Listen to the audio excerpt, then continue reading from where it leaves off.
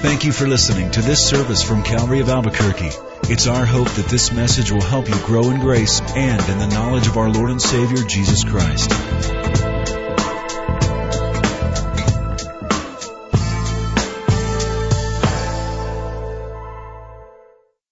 Well, hello, Calvary of Albuquerque. Unfortunately, I'm not with you today. I'm down in Fort Lauderdale, Florida, where I'm speaking at a huge Promise Keepers event, and then a marriage conference, and then a church. So I've got my work cut out for me the next few days. But in my place is a very special guest, one that you know. I know that you've read some of his books. Lee Strobel, who's our speaker today, was a former journalist for the Chicago Tribune, a legal journalist, so he's got a legal mind. And you know him because some of the books that he's written, like The Case for Christ, or The Case for Faith, or The Case for the Creator, or The Case for Christmas. He's written numerous works, many of which will be available today at a resource table in the East Foyer, and Lee's going to be out in the courtyard personally signing books if you'd like him to do that. So he's a great and renowned speaker. I hope you listen carefully. But the coolest thing about Lee Strobel is his first impressions of Albuquerque, which I know he's going to tell you about when he came here once before.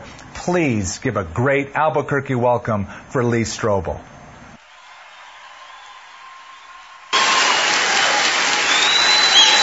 Thank you so much. Thank you.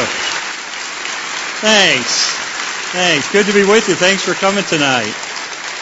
Thank you. Yeah, Skip said many years ago when our little daughter was just an infant, we drove from Chicago to Phoenix, and we stopped in Albuquerque. And the only impression I remember, we stopped at a little restaurant and had lunch.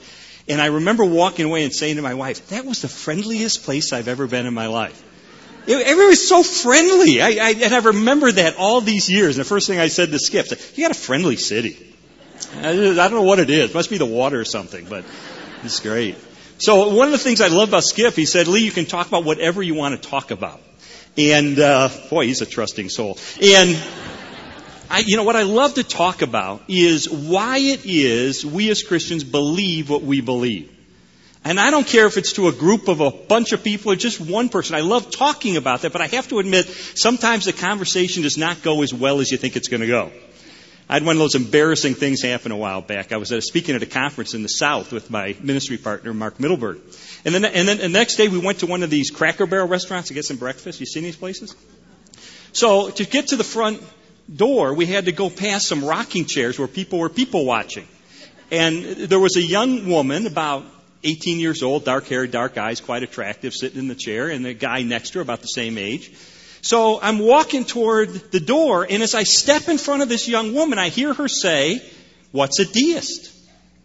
And I thought, I just wrote a book about that. So I turned on my heel, and I looked her in the eye and I said, a deist is someone who believes that God created the universe, but then he walked away. I said, a deist is someone who believes that God sort of wound up the universe like a giant clock and is just letting it click down. I said, a deist is someone who believes that God is distant and detached and disinterested. I said, but that's not what the evidence shows. And I started talking about the evidence that shows God's involvement in humankind. I talked about cosmology and physics and biochemistry and genetics. I talked about human consciousness. I talked about the resurrection. I'm going on and on and on and on. And her eyes are getting bigger and bigger and bigger. And finally I turned to my friend and I said, can you believe it? I happened to step in front of her. She said, what's a deist? And my friend said, Lee. She said, Buenos dias.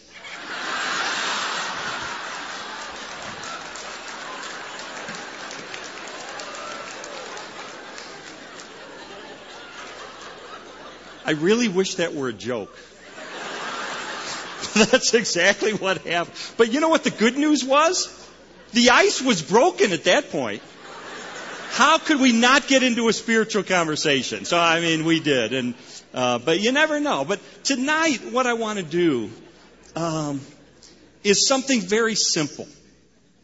I just want to tell you a story. It's a true story. It's my story. And it's a story that begins in atheism.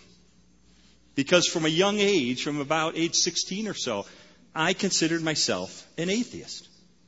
I thought that, God didn't create people, but people created God. Why? Because they were afraid of death. And so they manufactured this idea, this all-loving, all-knowing, benevolent jelly bean in the sky to make themselves feel better and invented this idea of heaven. That's what I thought. Now, I tend to be a skeptical person. That's sort of woven into my DNA. And my background's in journalism and law, so you put those two together, you can imagine what kind of a skeptic that you get. I was a legal editor of the Chicago Tribune, and we used to pride ourselves on being skeptics and cynics. We wouldn't accept anybody's word at face value. We always wanted to have at least two sources to confirm a fact before we'd print it in the newspaper. So we actually had a sign in the newsroom that said, if your mother says she loves you, check it out. How do you know? Maybe she's lying. You got any proof? You got any evidence? I mean, that's the kind of skepticism that I had. And I approached spiritual matters that way. And the truth is that because I had no belief in God, I had no moral framework for my life. Even Bertrand Russell, the famous atheist, once said, if there is no God, there's no absolute right and wrong. There's only like opinion. And, I came here to tell you the truth. This is uncomfortable to talk about, but I'm going to be honest with you. I lived a very immoral life. Drunken and profane and self-centered and narcissistic, self-destructive in many ways. I mean, that's who I was. I had a lot of anger in me. And I didn't know why, but, looking back, I think it's because I was always looking for that perfect high. Always looking for that ultimate pleasure experience, and nothing would measure up. And so I would get mad. I remember one day I got in an argument with my wife, and my little daughter was there. I was so mad, I just reared back and I kicked a hole in our living room wall, just out of raw rage. And my wife is crying, my daughter's crying. That's who I was. In fact, I will tell you the ugliest truth about me, which is when my little girl was a little toddler. If she was playing with some toys on the living room floor, some blocks or something by herself, and she heard me come home from work through the front door, she would just gather up her toys and go in her room and close the door. She going to be drunk again? She'd be yelling and screaming and kicking holes in walls. You know what? At least, it's nice and quiet in here. Friends, that is the ugliest truth about me. I married a woman who was agnostic. And we had a good marriage until a few years into the marriage. She came up to me one day and said, I've been checking out Christianity, been going to church, checking things out, and I've decided to become a follower of Jesus. And I thought this was the worst possible news I could get. I thought this was divorce. And yet, in the ensuing months, I began to see positive changes in her character and her values and the way she related to me and the children. It was winsome and it was attractive. And so finally one Sunday morning, she said, Lee, why don't you come to church with me? And I thought, you know what, I'm going to go.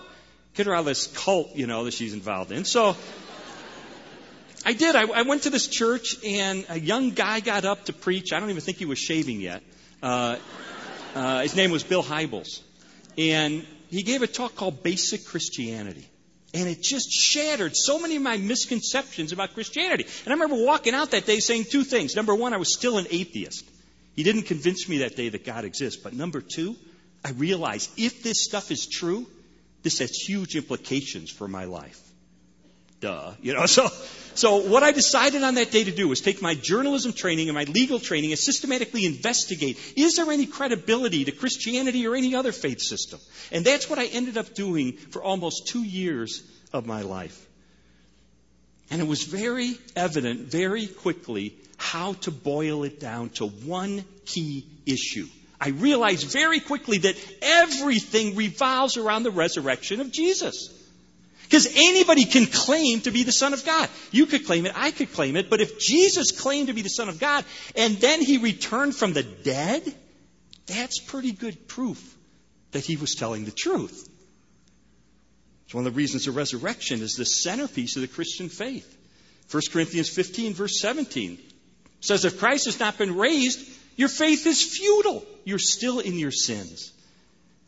And Jesus did clearly claim to be divine.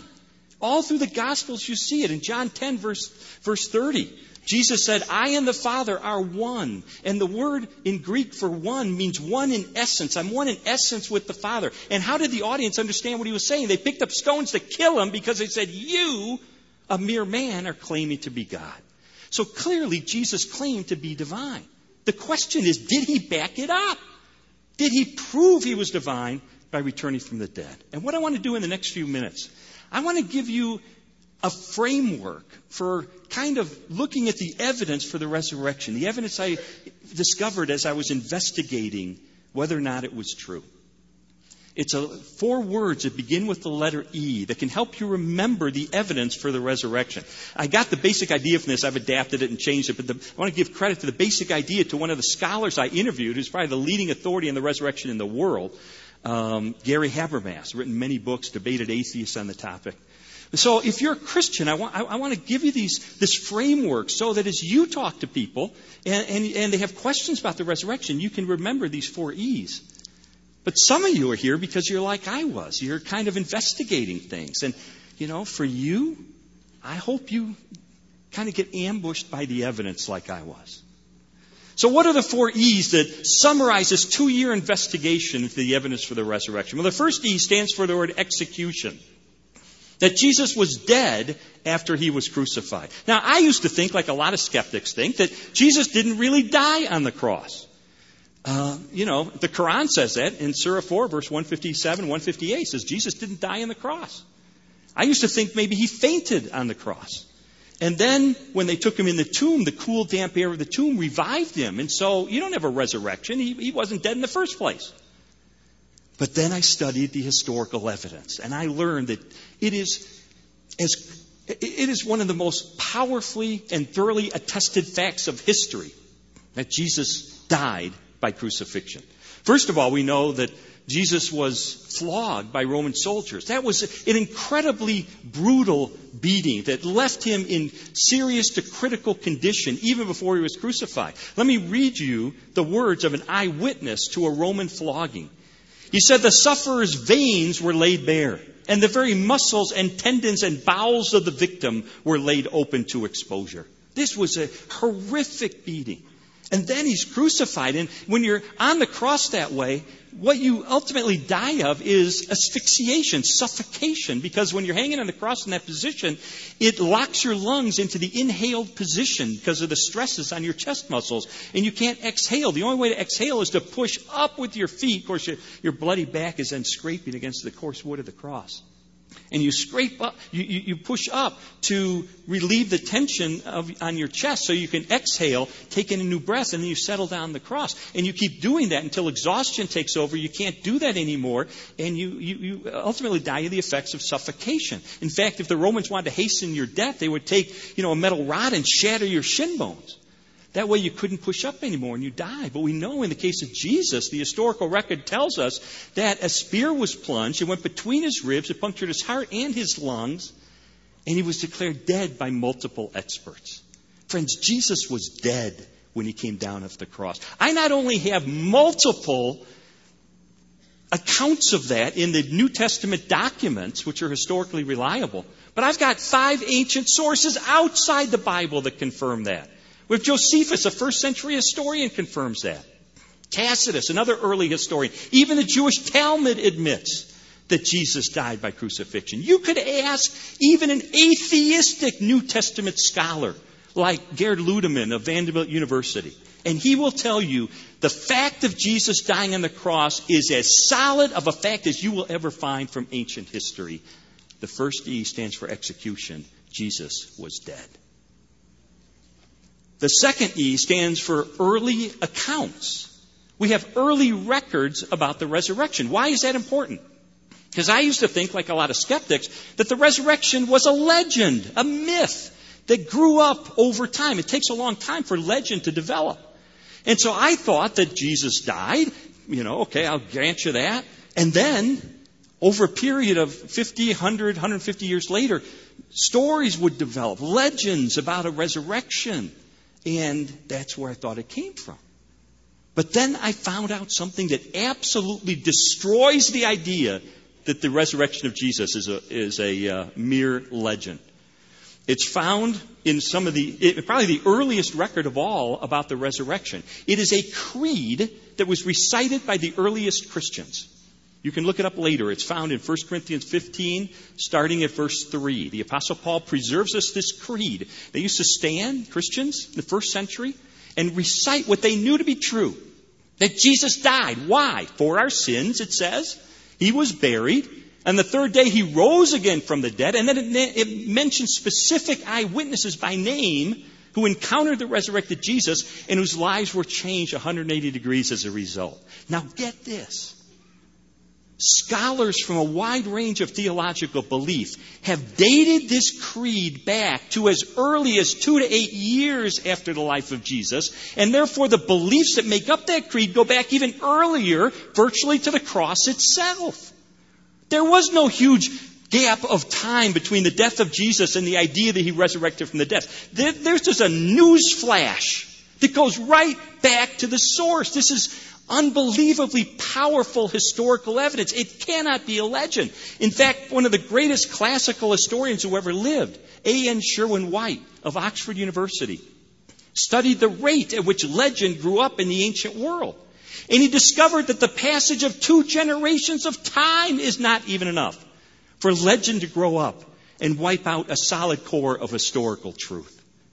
We don't have 2 generations of time passing here. We have a news flash right virtually from the scene. Friends, it would be unprecedented in the history of the world for legend to grow up that fast and wipe out a solid core of historical truth. So this creed just decimates the idea that the resurrection is a mere legend. Plus, we have other historical reports that are so early they cannot merely be legendary. In Matthew, Mark, Luke, and John, in Acts, in the writings of Paul. Writings that were circulating during the lifetimes of Jesus' contemporaries, who would have been all too glad to point out the falsehood if they were just making this stuff up. So we have Jesus executed. We have early accounts that cannot be legend. The third E stands for the empty tomb. The empty tomb of Jesus. And you know what the most powerful fact, I think, from ancient history that backs up the empty tomb of Jesus is? There was nobody in the first century claiming anything but the tomb of Jesus was empty. I mean, you think about it. The authorities made up the story that the disciples had stolen the body. Now, that's ridiculous. They didn't have the motive or the means or the opportunity. It's a silly story. Nobody believed it then. Nobody believes it now. But why did they have to make up a cover story? Because the tomb was empty. If the body was in the tomb, they wouldn't have to make up a cover story. But they did. Why? Because the tomb is empty. Look, the issue from history has never been, is the tomb of Jesus empty? No question, it was empty. The question is, how did it get empty? That's the question. And so I went through all of the logical suspects. The Roman authorities, they weren't about to steal the body. They wanted Jesus dead. The Jewish leaders weren't about to steal the body. They wanted Jesus to stay dead. The disciples weren't about to steal the body. Why? So they could knowingly and willingly be tortured to death for a lie? I don't think so. Liars make bad martyrs. I think the best explanation for the empty tomb is that these early historical reports are right. That Jesus did bodily return from the dead, especially when we combine it with the fourth word that begins with the letter E, and that's the word eyewitnesses. Not only was Jesus' tomb empty, but over a period of time, Jesus appeared a dozen different instances to more than 515 individuals. He appeared to believers and to skeptics, to doubters, to tender-hearted people, to hard-hearted people. They talked with him, they ate with him, they touched him. Sometimes he appeared to groups, sometimes he appeared to individuals. Think about this, 515 eyewitnesses. Think about, if we were to convert this stage into a courtroom, and we were to put a witness stand here, and we were to call to the witness stand every individual who encountered the resurrected Jesus, and we were to let them testify and cross-examine them for just 15 minutes each, and we did it around the clock, do you realize we'd be sitting here for 5 straight days? How many people among us, after hearing 128 straight hours of eyewitness testimony, would walk away saying, I don't believe it? I mean, as an atheist, I had to find a way around this. And I did. I thought I did anyway. I thought I got the explanation. These were hallucinations. Could be, right? They were hallucinating. Famous atheist just wrote a book. You know what he says in the book? These were hallucinations. I thought, okay, that kind of explains it, doesn't it? Well, you know what? I'm a journalist. I check things out.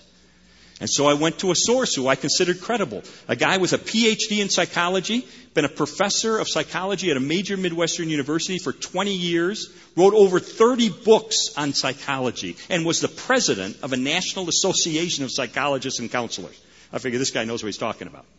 So I laid out the evidence. I said, now, Dr. Collins, would you not concede that these were mere hallucinations? And he looked at me and he said, Lee, that is impossible. I said, well, why not? He said, Lee, you have to understand something about hallucinations. He said, hallucinations are individual events. They're like dreams. You know, you can't share hallucinations. You don't catch them like the common cold. You know, it's not like you can be asleep with your spouse and wake up in the middle of the night and say, honey, I'm having a great dream about a vacation in Maui. Let's both go back to sleep. We'll have the same dream. We'll save all the airfare. It'll be great. I wish we could do that. But we can't. Why? Hallucinations are individual experiences that cannot be shared. In fact, then he said something I'll never forget. He said, Lee, 500 people having the same hallucination at the same time would be a bigger miracle than the resurrection. And then he said something else. He said, and by the way, if these were mere hallucinations, then the body's still in the tomb, right? Oops, the tomb's empty. Friends, these were not hallucinations. It wasn't wishful thinking. The Apostle Paul had been a persecutor of Christians. He wasn't primed to imagine that he encountered the resurrected Jesus. This wasn't wishful thinking. It wasn't make-believe. It wasn't legend. It wasn't mythology. These were actual appearances of Jesus that changed the lives of the people who encountered him. Think about this. Look at the disciples. History clearly shows us that after Jesus is crucified, the disciples are despondent. They're depressed. They're dejected. Their leader is dead. They're going to go back to the fishing business. And yet, history also undeniably tells us that a short time later, in the very same city where Jesus was put to death, these same disciples are now suddenly filled with courage.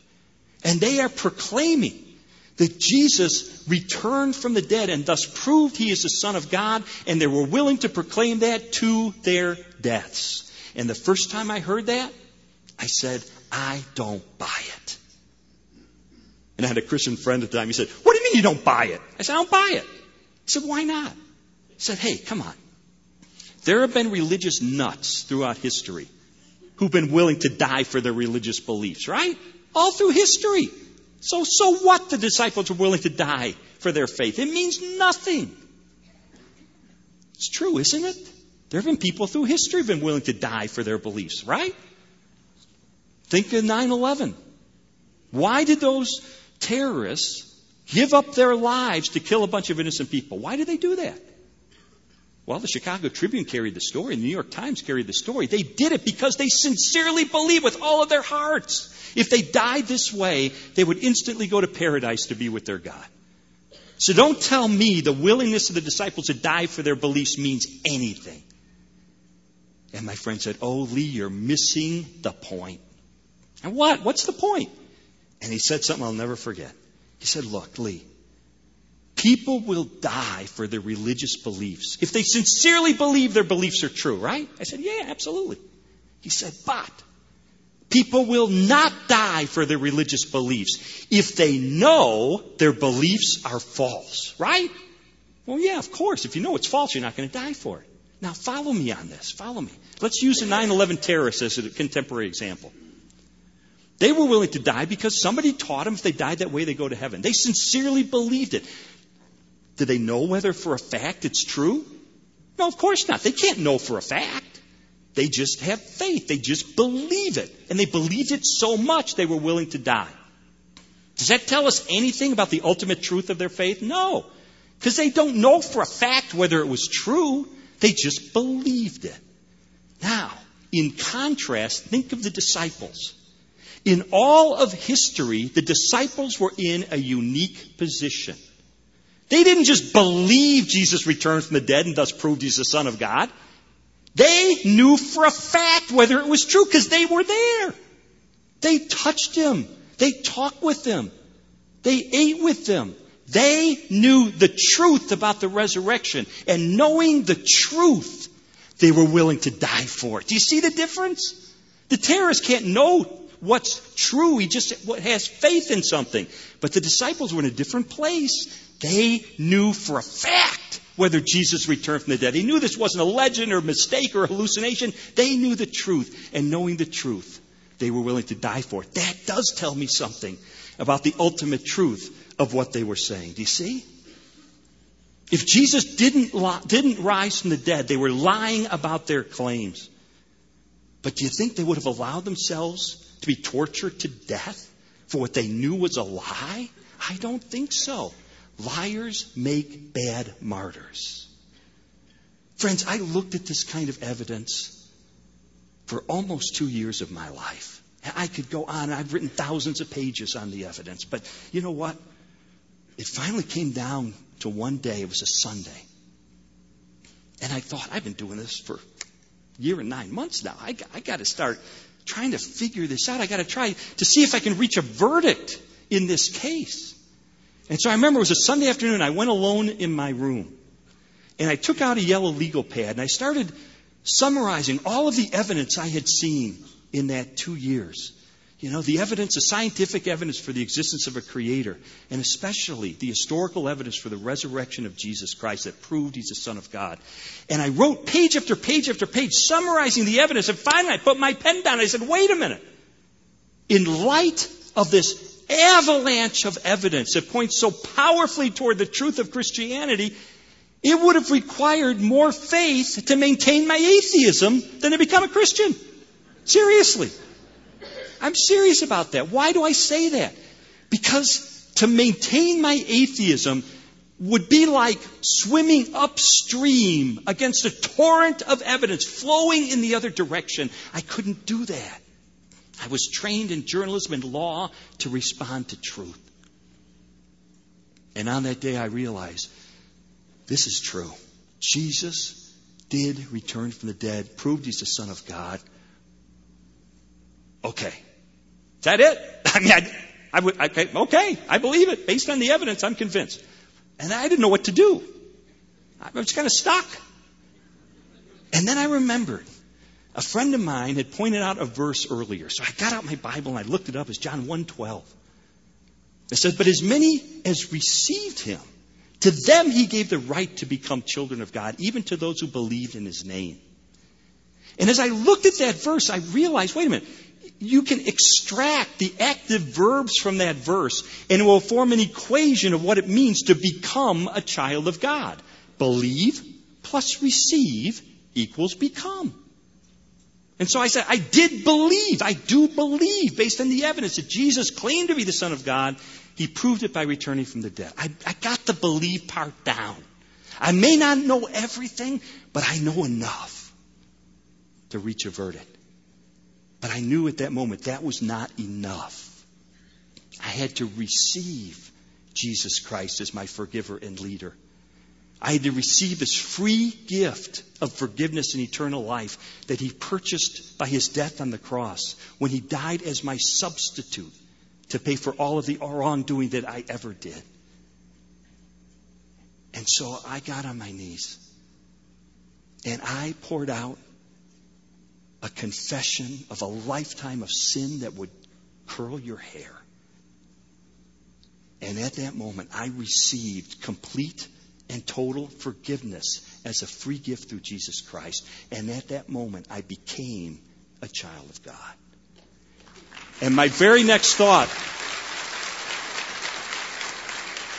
my very next thought was, maybe Leslie would like to know about this. Maybe I should tell my wife, maybe you should be curious. So I didn't know. So I walked out of our bedroom and I walked down the hallway and I looked into the kitchen and there was my wife Leslie standing behind the kitchen sink. And our little daughter, remember I mentioned my little daughter, Allison. She was almost 5 by that time. She was standing in front of her. And Allison was on her tippy toes, and she was able for the first time to touch the faucet. So I walked on, I looked in the kitchen, and they looked at me, and Allison said, Daddy, look, I can touch it, I can reach it. And I said, wow, you're really getting big. And she ran off. And I said to my wife, I said, honey, that's how I feel.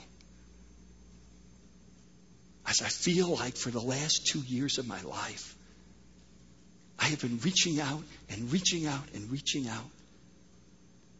And I just touched Jesus. He's alive. He's resurrected. He's real. I just gave him my life.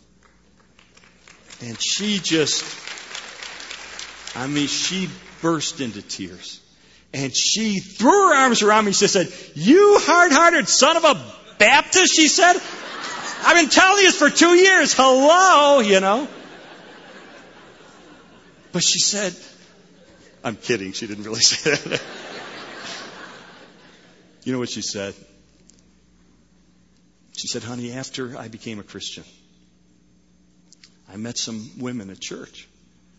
And I said to him one day, I said, I don't have any hope for my husband. He is the hard-headed, hard-hearted legal editor of the Chicago Tribune. He will never bend his knee to Jesus Christ. And this sweet little lady pulled my wife aside, and she said, oh, Leslie, no one is beyond hope. And she gave her a verse, Ezekiel 36:26. It says, moreover, I will give you a new heart, and I will put a new spirit within you. I will remove from you that heart of stone, and I will give you a heart of flesh. And can I tell you what happened? Starting on that Sunday afternoon, and it wasn't overnight, it was over time. But as I yielded my life to Jesus Christ, and the Holy Spirit began to indwell me, I began to live for him.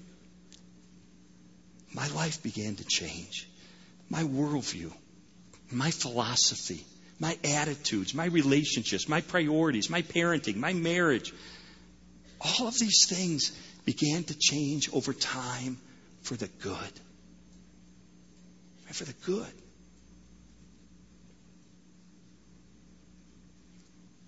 And so often I get to this point in telling my story, and I'd be stuck.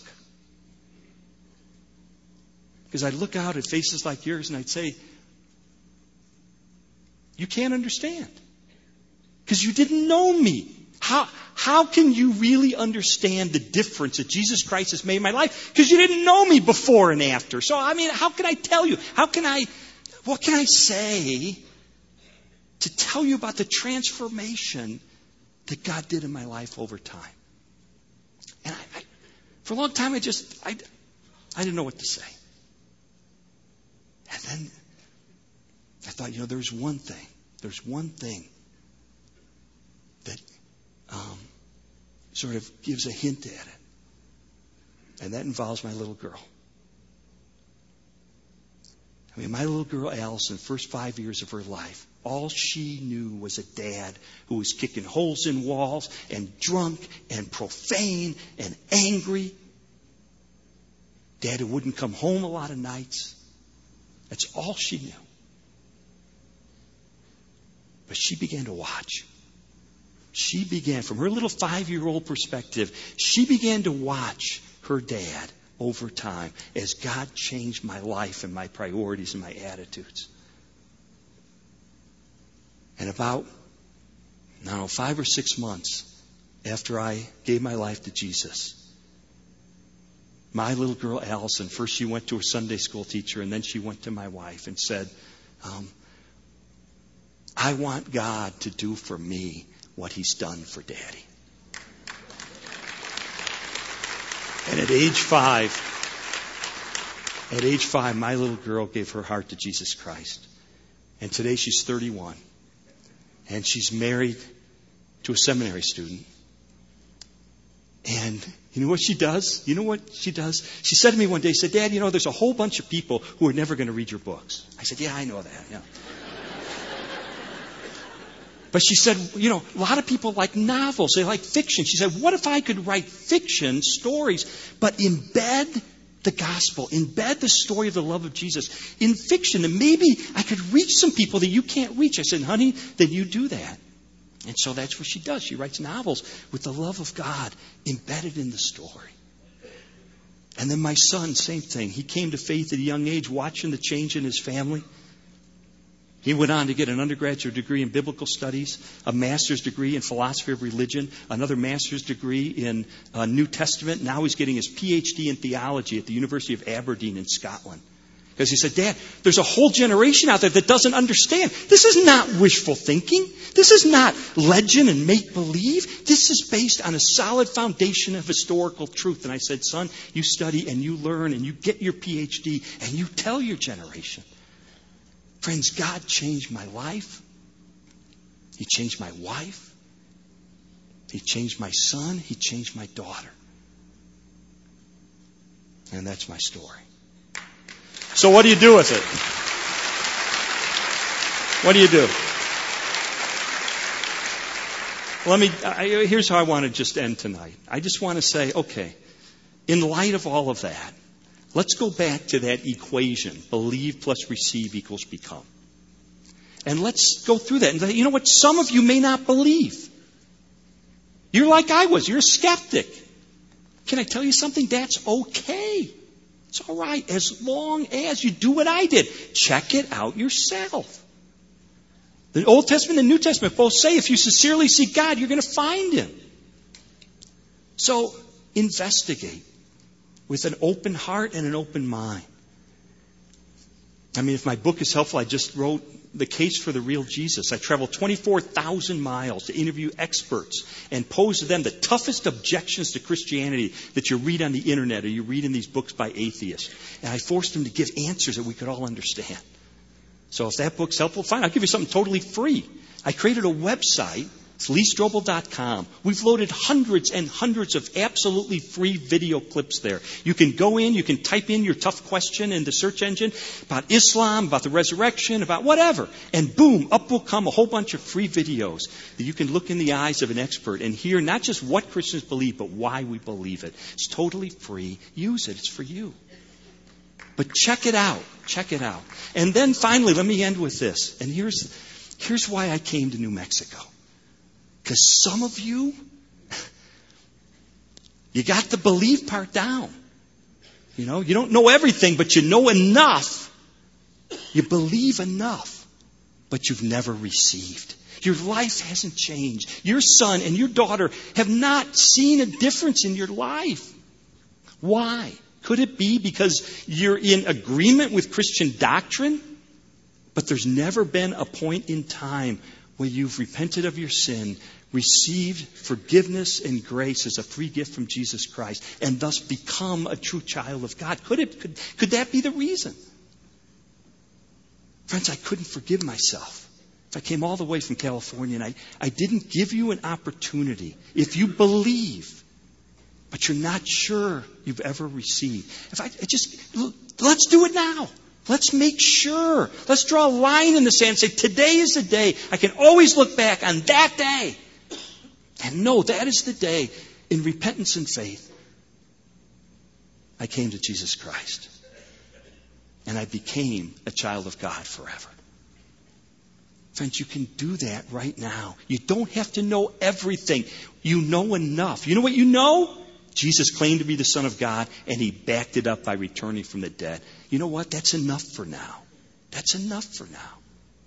So if you want to take that step, then I just want to give you the opportunity.